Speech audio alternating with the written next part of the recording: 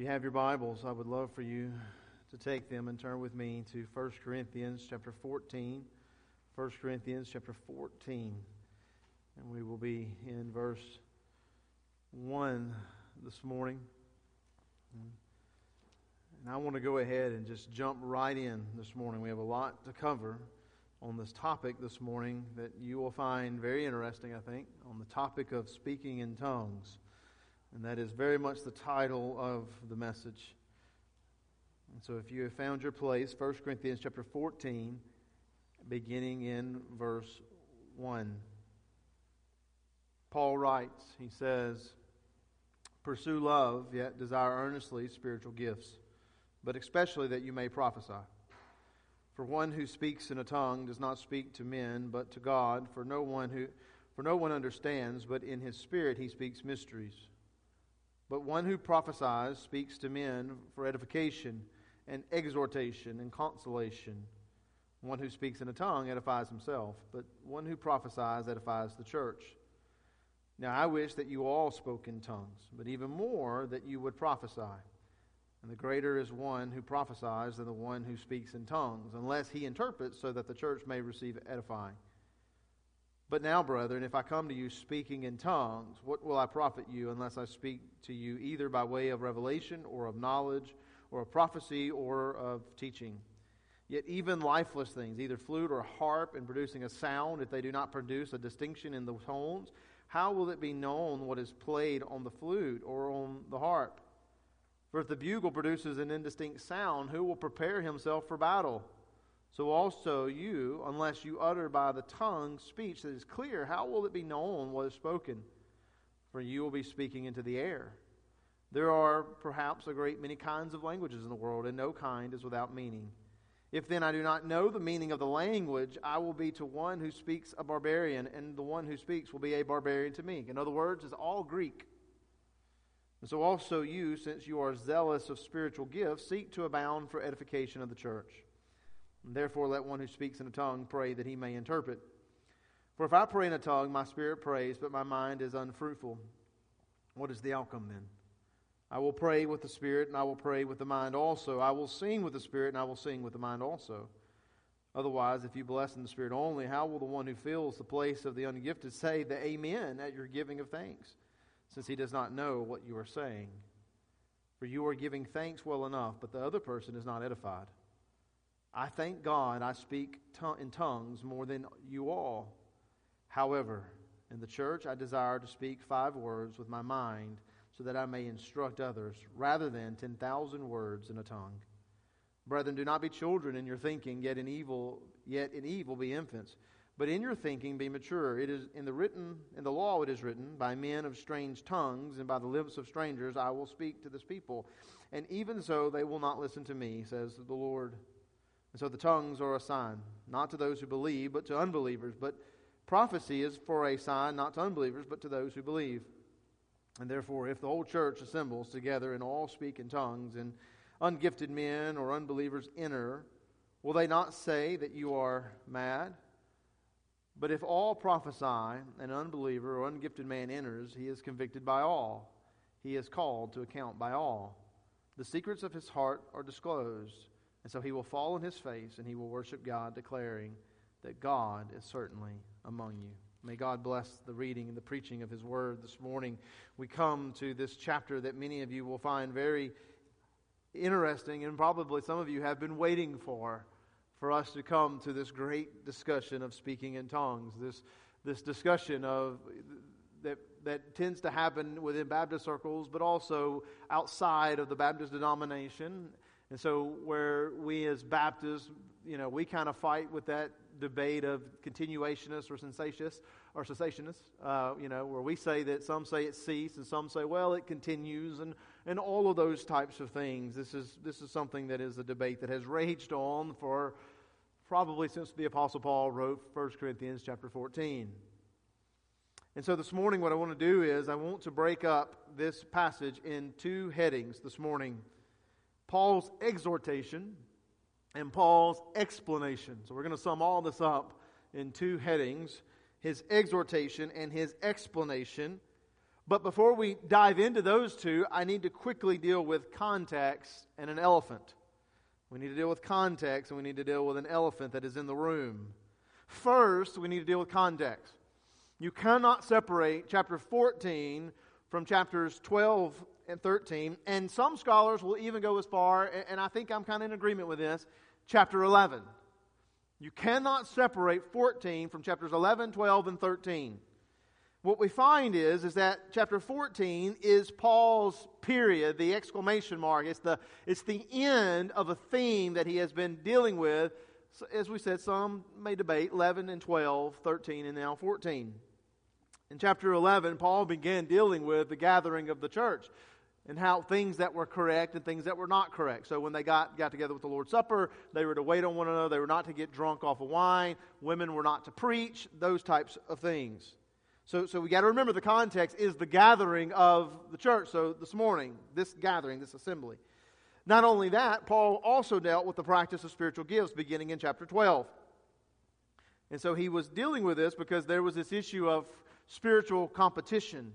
And so what Paul is saying is, it's really not an I, but a we when we begin talking about the manifestation of the spiritual gifts within the church. That we are seeking this as a church, that these things manifest themselves as evidence of God's Spirit with us, and that the work of God may be done in the church. So when you come to chapter 14, you cannot separate it from the context with which it's in.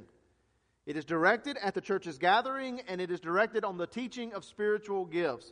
Chapter 13, Paul gives us this issue of love to kind of basically, that was the part that was missing in all of this.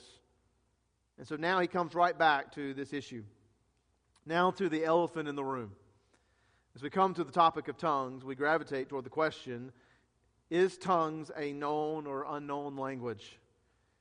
Let me give you an answer to this. And by just two very quick evidence, only because of time, we could go even more, but let me give you a quick evidence. That it is a known language. It is Greek, it is Russian, it is speaking a language that other people may know, that you yourself may not know, but you speak it that they may hear. It is a known language. In Acts chapter 2, the people heard the gospel in their own language. That was what amazed them. They're like, they're speaking my language. Why are they not speaking Galilean? And they were speaking their language. But not only that, I need you to look here at verse 21. Look at 1 Corinthians chapter 14. Look at verse 21. Paul is going to make this very, very clear. He says, in the law it is written, by men of strange tongues and by the lips of strangers I will speak to this people, and even so they will not listen to me, says the Lord. Paul here uses a passage from the Old Testament where God says he is going to judge Israel for their disobedience by the Assyrians invading Israel and taking them captive. And notice what he says there. Note the word tongues. This is all capital. This is Old Testament. This is clearly referring to the language of the Assyrians, a known language. And so here was part of the judgment of God. We see this throughout Scripture. We see it in Genesis with the Tower of Babel. We now see it here in the Old Testament with the invasion of the Assyrians. That part of the judgment of God on the people was they would be surrounded by people they could not understand. It would be a known language, but the Israelites would not know the language. And so now notice in verse 22. So then tongues are for a sign, not to those who believe, but to unbelievers. We'll get to that more, but notice he uses the word tongues again. So he's connecting the Old Testament prophecy of the invasion of the Assyrians in a known language that they themselves would not know to the speaking of tongues, the spiritual gift. And so what we see today, this idea that it is a heavenly language, this is a divine language that only God knows, the Apostle Paul is not speaking on that. The spiritual gift of tongues was a gift that God had given to the church in order that the unbeliever may hear the gospel. We'll get to that in just a moment. What we see happening today in many other places, that when we see the spiritual gift of tongues, it is not a known language. It's not Russian or Greek or whatever. It is something else. And the Apostle Paul is not speaking of any such thing. It's not this, and again, you say, well, what about that language of prayer where you're in your prayer closet? Context matters, beloved. The context is the church. And the context is the unbeliever. So we're going to get to this. That it had to be a language that is known so that everyone could understand it.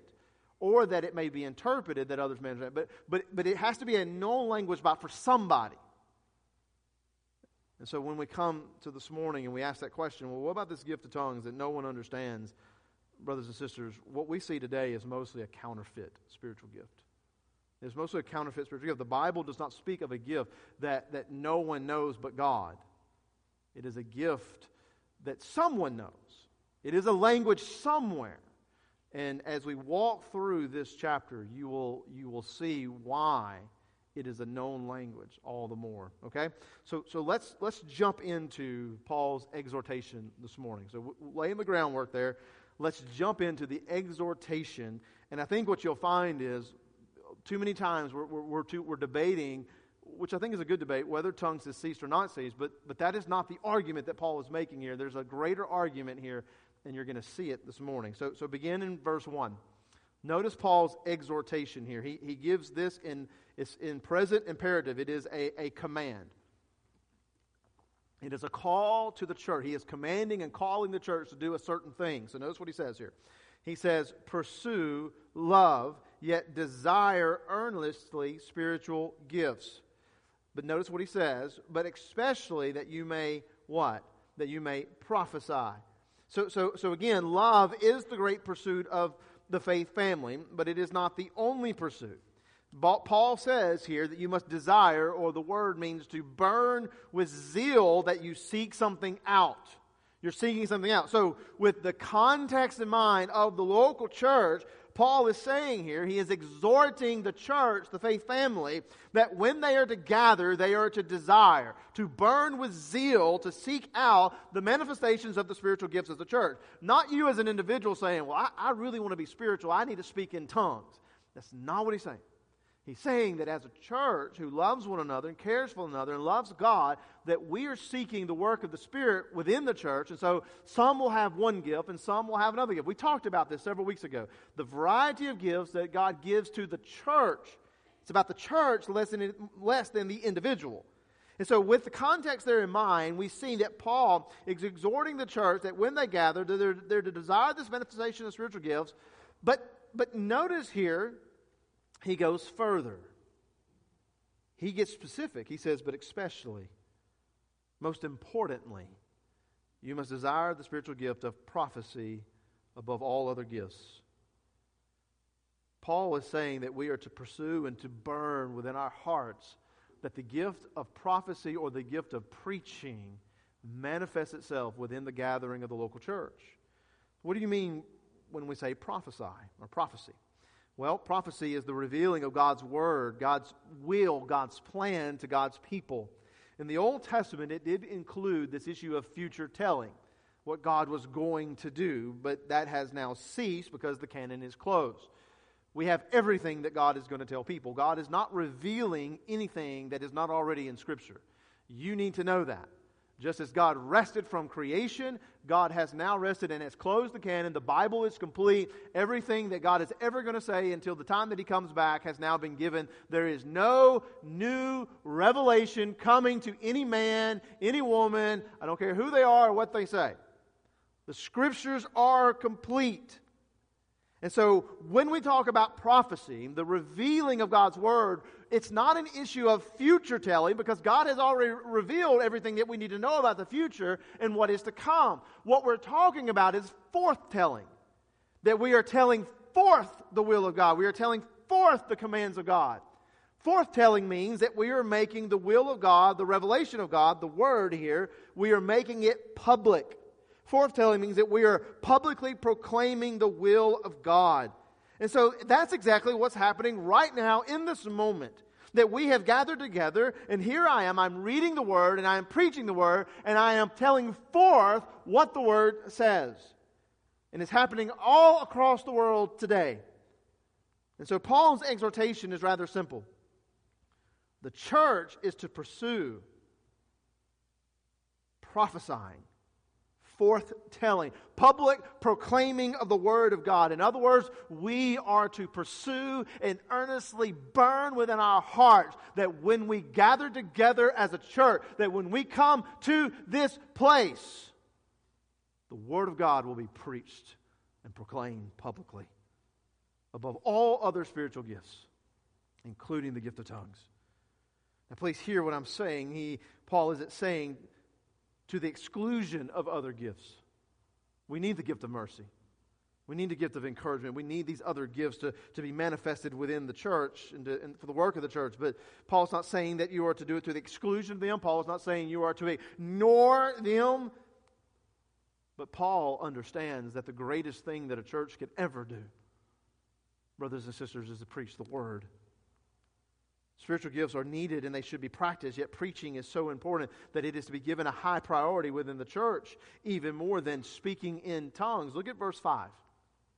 Paul says, "Now I wish that you all spoke in tongues, but even more that you would prophesy. And greater is one who prophesies than the one who speaks in tongues." Look at verse 18 and 19. "I thank God I speak in tongues more than you." I love this, because they were abusing it. It was counterfeit. Paul understood speaking in tongues. So he said, "I thank God that I speak in tongues, and in the ministry that I do of going and being a missionary." But then he says, "However, in the church, I desire the gathering to speak 5 words with my mind so that I may instruct others also, rather than 10,000 words in a tongue." Paul will even go into this whole thing, spirit and mind. Yes, there's to be emotion. It's not the Holy Spirit he's talking about, but the Spirit within us, our spirit, our emotion and all that. Yes, there is to be those types of things. But brothers and sisters, if you come into the church and your mind is not engaged in the church, we'll get to that in a moment. You profit nothing. And so as we look at this chapter, as we look at what we've read and what Paul is saying here, the main question is, do you consider preaching the forthtelling of God's Word as being spiritual? Or do you need something else this morning?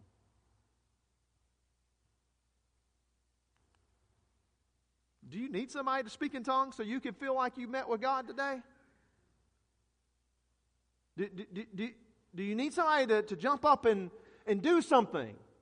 And music to be energetic? And do you need something to make you feel like you have met with God today? This is what was happening in Corinth. They thought they needed speaking in tongues. They needed high energy. They needed outbursts of emotions. They needed entertainment. They needed dramas. They needed videos. They needed music. They needed instruments. Just like us. And if we don't have any of these things, if the preacher just gets up and reads the Word of God and expounds the Word of God and preaches the Word of God, then, well, that's just not very spiritual, is it? You see, this chapter is far less about the issue of tongues and far more about the importance of the preaching of God's Word when the people gather. And so Paul directs the church here. He directs you and me where our emphasis should be throughout this entire chapter. The preaching of the Word of God is to have a special place in the gathering. And it is to be the prize. It is to be the one thing that we are willing to defend and fight for above all other things. Now again, before you begin to think, well, this is just about you, brothers and sisters. No, it's not. Who cares whether it is Brian McAllister or Trey Etheridge or you or anyone else who preaches? At the end of the day, what matters is the Word of God being proclaimed forth. If it was about the person, then Paul would say, yes, tongues is extremely important as long as you got the right person. That's not what he's saying. And so the question that you need to ask yourself this morning is the proclaiming of God's Word enough for me? Is every Sunday that when I gather together with my faith family in the proclaiming of God's Word, that the Word of God is being read and being expounded and is going forth, is it enough for me to know that I am spiritual, that it makes me spiritual, that I am spiritual not because of how I feel or what happens in this service, but that Christ and His righteousness is what makes me spiritual, that it is the Word of God going forth? Do I have a love and a burning desire to hear the Word of God? Does First Baptist Church of Jonesboro earnestly desire the spiritual gift of preaching? And I can help you with that examination, by the way. Again, not the person, not Brian, but just the preaching of the Word, the accurate and clear preaching and boldness of the Word. Let us examine ourselves this morning by asking 3 questions. What do you look forward to on Sunday mornings? What is the one thing that you cannot do without on a Sunday morning? Is it the donuts? Is it the Sunday school fellowship? Is it the music? Let's throw out the preaching, let's throw out everything else, but keep the music, keep the solos. Or is it the Word of God? Because Paul exhorts the church here, even above all other spiritual gifts. Paul says, and our problem today is not even spiritual gifts, it's the other things. He says, earnestly desire the manifestation of the Word being proclaimed. Do you prepare for the preaching of the Word throughout the week? Do you wake up throughout the week? Do you wake up on Sunday morning and before you ever get here, have you prepared your heart for what God is going to say to you through the reading and the preparation and the preaching of His Word? Have you prayed for the sermon this week? Have you prayed throughout the week that God would prepare all of our hearts and that God would bring clear and accurate messages to us throughout the week? Have you read the text beforehand? Because you know where we're going to be. I mean, even if you may go a little too far, a little too short, you know what's coming next. Do you read the text beforehand? Do you review last week's notes so you can put this week's in context? Are you willing to let everything else go and hold on and defend the preaching of the Word that it may be proclaimed? How we answer these questions determines whether or not we are following the command of Paul in verse 1. How we answer these questions, how you answer these questions, how we answer these questions determines, does our church desire earnestly the manifestation of the spiritual gift of preaching at First Baptist Church of Jonesboro? And the Apostle Paul is praying that it does. He's telling us this is that important. But notice now that Paul goes into his explanation throughout the rest of the chapter. Understand that Paul is not condemning or devaluing any other spiritual gift. He says in verse 18, I thank God I speak in tongues. No, Paul is setting the church straight because they have gone into chaos. Look ahead to verse 33. Look ahead to we didn't read this, but just look ahead. Verse 33, he says, for God is not a God of confusion, but of peace, as in all the churches of the saints. So there was confusion at Corinth. Look at verse 27 and 28. Notice what's happening here. He says, if anyone speaks in tongues, it should be by 2 or at most 3, and each in his turn, and one must interpret. He says, but if there's no interpreter, he must keep silent in the church and let him speak to himself and to God. So what you had people just getting up and they were just talking over one another, and you had people getting up, talking in tongues and languages that no one understood, and it was creating chaos. Their pursuit of self-glorification created chaos and unfruitfulness to the church. And chapter 14 is an explanation of why they are to pursue prophecy and preaching over the speaking in tongues. Look at verse 6. Here's where Paul he sums up his explanation for everything. Now, brethren, if I come to you speaking in tongues, what will I profit you unless I speak to you? There it is. What will I profit you? What will you profit? He says, if I speak to you. Then he says, unless I speak to you clearly. He means clearly speak to you, either by way of revelation, knowledge, prophecy, or teaching. In other words, if we speak in an unknown language when we gather, Paul is saying, and there is no clarity, then when you walk out of here today, you have profited nothing. But Brian, it felt really good. Paul says, if your mind is not engaged and you do not understand what is being preached, and you walk out of here and there was not the clear, accurate preaching of the Word, then we today have chased the wind at First Baptist Church of Jonesboro. It was all in vain and it was all meaningless. If the Word of God is not understood, it cannot assist or benefit the church. So look at verse 2, 3, and 4. Paul is now going to explain how the clear preaching of the Word benefits the church. He says, "For one who speaks in a tongue does not speak to men, but to God." Or one who, he says, "For no one understands, but in his spirit he speaks mysteries. But the one who prophesies speaks to men for edification, exhortation, and consolation. And the one who speaks in tongues edifies himself, but one who prophesies edifies the church." So three things here that we need to see very quickly that Paul explains why the clear preaching of the Word is better than the speaking in tongues and everything else. Notice what it says. First, edification. This means building up. So the spiritual building of the church, the growth, the walking in our faith, the discipling and growing to be spiritually mature people in a faith family here is what he's talking about. To be determined disciples. He says preaching is a means that God has given us to grow our church's walk in faith. Walk of faith. Preaching strengthens our will against temptation. You will be tempted this week to go and sin. The devil will come after you. Well, guess what is going to help prepare you and strengthen you? Well, the preaching of the Word. I know you may think that it's all these other things, but Paul is saying here, the preaching of the Word is what edifies you and builds you up. Your joy in suffering. Your love for one another. Brothers and sisters, if you are not under the weekly preaching of the Word of God, you can never love one another. Your zeal for evangelism will fade unless you are under the weekly preaching of the Word of God. And so much more. Again, is it the preacher? No, it's not the preacher. It's the message. It's the Word that goes forth. And he says this is why tongues is of no profit. Because when everyone in the assembly speaks the same language, and someone stands and utters tongues, and if there's no interpretation,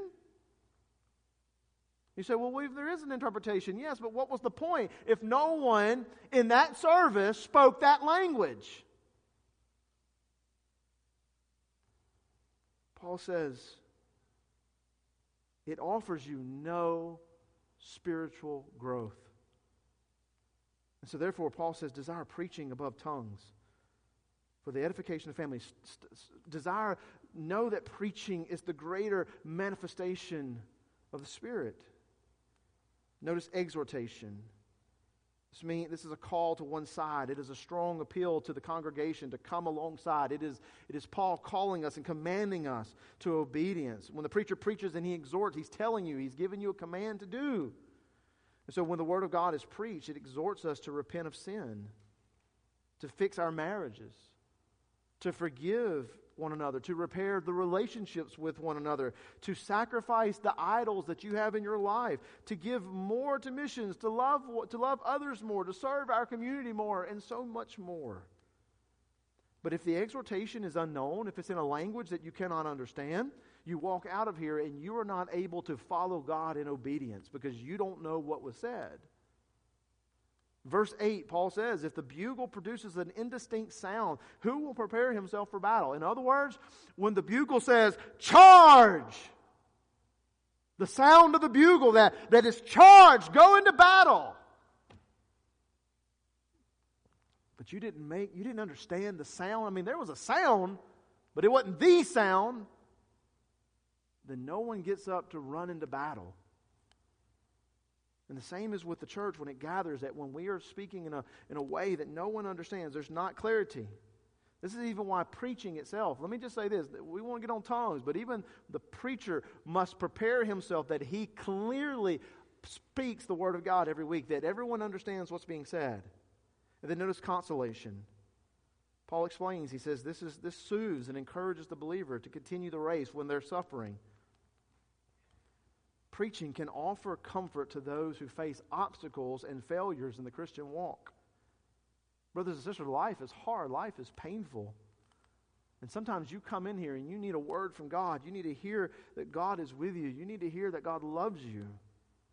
You need to find solace in God. And so when a loved one passes away, And we've seen this already this week. It is Psalms 23, the Lord is my shepherd, that comforts us. When you fall into sin, and you are broken over your sin, and you think God can never love you again, 1 John 1:9, if we confess our sins, He is faithful and righteous to forgive us of our sins and to cleanse us from all unrighteousness. When tragedy strikes our community and we're all in shock, Psalms 34:18, the Lord is near to the brokenhearted and saves the crushed in spirit. And when the world comes against us and persecutes us, John 16:33, these things I have spoken to you, so that in me you may have peace. In the world you have tribulation, but take courage, I have overcome the world. And when it seems that our suffering is too great, and you are ready to give up, to throw your hands up and walk away and be done, James 1:2-3-4, count it all joy, my brothers, when you meet trials of various kinds, for you know that the testing of your faith produces steadfastness. And let steadfastness have its full effect, that you may be perfect and complete, lacking in nothing. But imagine if all of these verses were spoken in Russian this morning, or in Greek, Spanish. Not one of you would walk out of here today feeling comforted. You would remain in your pain and you would remain in your sorrow. Brothers and sisters, this is why preaching is a priority of the church. It edifies the church. It exhorts the church. It consoles the church. And whether or not you agree with me, but I'm going to go and say I'm right, you need one, if not all three of these, every Sunday you walk into this place. To be edified, to be exhorted, and consoled. And so when we come to the worship service with the hope of God's Word going forth and doing its work, because we know that as good as the music may be, and we know as good as the dramas may be, we know as good as the video, well, all of those things may be good. But it is this Word that edifies and exhorts and consoles. And so therefore the church should earnestly desire the clear and accurate preaching of the Word. And the service and everything, the service, we'll get into this next week, the service should be laid out orderly, that we all hear what is being said. Because if it doesn't happen, then you have profited nothing and you have chased the wind this morning. But before you believe that Brother Brian is saying that speaking in tongues had no benefit, look again to verse 21 and 22. He says, in the law it is written, by men of strange tongues and by the lips of strangers I will speak to his people, and even so they will not listen to me, says the Lord. So then tongues are a sign, not to those who believe, but to the unbeliever. But prophecy is for a sign, not to the unbelievers, but to those who believe. Paul is saying that the speaking in tongues was a judgment in the Old Testament. But now, because of Christ and His death on the cross and resurrection, God has now taken, because again, go back to Babel. God judged the world and He gave them all these different languages as judgment upon them. And now, because of Christ, God in His infinite wisdom and mercy has flipped the script, and He's given us a gift that we can speak, that those who have the gift can speak the language of someone else, that they may share the gospel. Speaking in tongues profits the church in its work and missions. Speaking in tongues actually made the message of God clear to its recipient. Now, First Baptist, do you see the glory of God in this, especially in Paul's day? Now, in our day, again, I'm going to argue that it mostly has ceased. Like 90-something percent, 99%, I'm there, because we can learn different languages and our stuff. But notice the glory of Paul's day here. The glory of God, that in a time where people didn't know languages and languages hindered the gospel going forward. The language was a judgment on the people back in Genesis. It is still a judgment on people because how are they ever going to know that Jesus Christ died for their sins and rose from the grave? And God says, I got this. I got this. I'm going to give you a supernatural, spiritual gift that is going to allow the church to go forth into all nations proclaiming Christ as Lord and Savior. So God supernaturally makes a way for the gospel to go into the world that men and women may be saved even though they cannot speak the same language. Does this not give us cause to rejoice this morning? Do you not see the love of God? Do you not see the love of God? That God loved us so much that He sent His Son to die on a cross for us. That He sent His Son that the world may know Christ. And we go, well, the world doesn't speak the same language. God goes, I'm not done yet. I will make a church and I will make a people who will proclaim the love of God, who will proclaim my love for them by supernaturally being able to speak a language they do not know. And the gift was not about the individual, but about the God who loved the world, that He went to all tribes and tongues, that God loved to such a degree that He made a way. And if that ain't enough for you to rejoice this morning, the power of God to overcome the greatest hurdle of mankind had in preaching the gospel of different languages. This is certainly a truth to rejoice in, FBC. But may I say to you this morning, it is not also a truth to rejoice in, but it is a truth to be embraced. Think about it this morning. If both preaching the Word of God and the speaking in tongues was meant that the gospel may go forth with a clear message to the world, that people are sinful and they are under God's judgment. This is what you hear today in the prophecy and the prophesying, the public proclaiming of God's Word. And so when tongues was being used and it was going forth, and Paul was speaking tongues, this is what they heard. You were under judgment and you were in sin.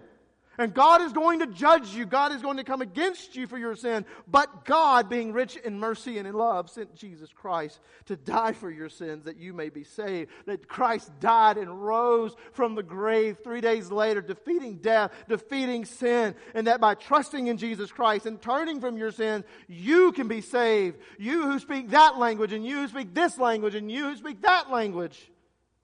You can be saved if you will believe upon Christ and repent of your sins.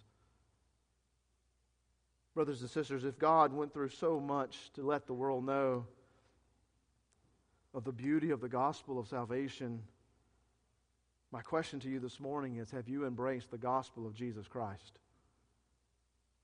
Because it's that important. It's that important that it is preached clearly Sunday after Sunday after Sunday to all who speak the language, and it was that important that God made a way that it was preached to the whole world, even when language was a barrier. If you are an unbeliever this morning, hear me this morning. God loves you. You are in your sins. And your only hope today is to believe upon Christ who died for you. Do not run from God this morning. But in the mercy of God, you have just heard this morning in your language. That was mercy. Because if you were here this morning and you couldn't understand, that's judgment. That's judgment. But this morning you have heard the gospel in your language.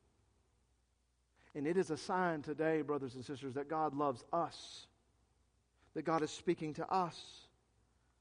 And so I would implore you, I would exhort you, I would plead with you this morning to run to God in salvation this morning. Just find someone to talk to. Come to the altar, talk with me, talk to Brother Trey.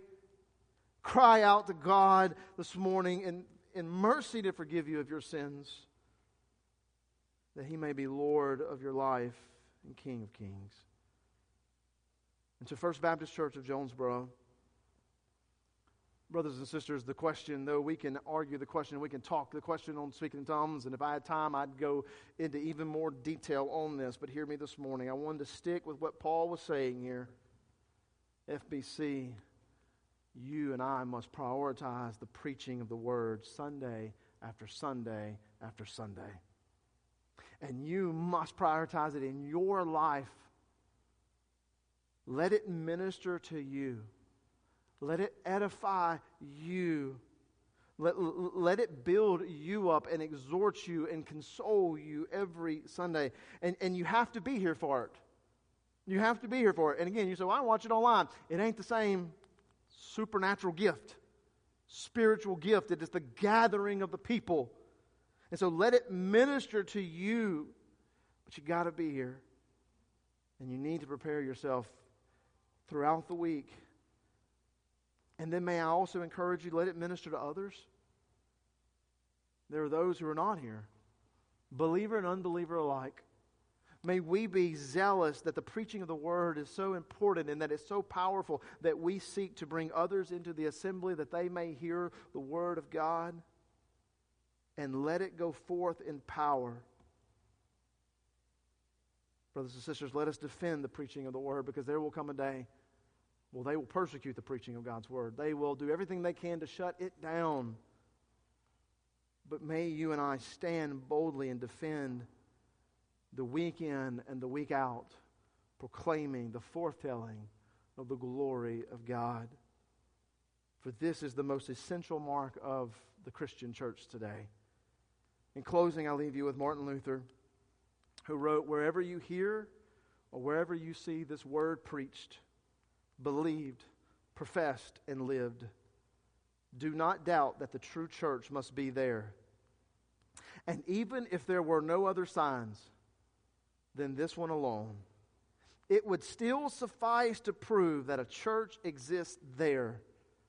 For God's word cannot be without God's people, and God's people cannot be without God's word." Let's pray.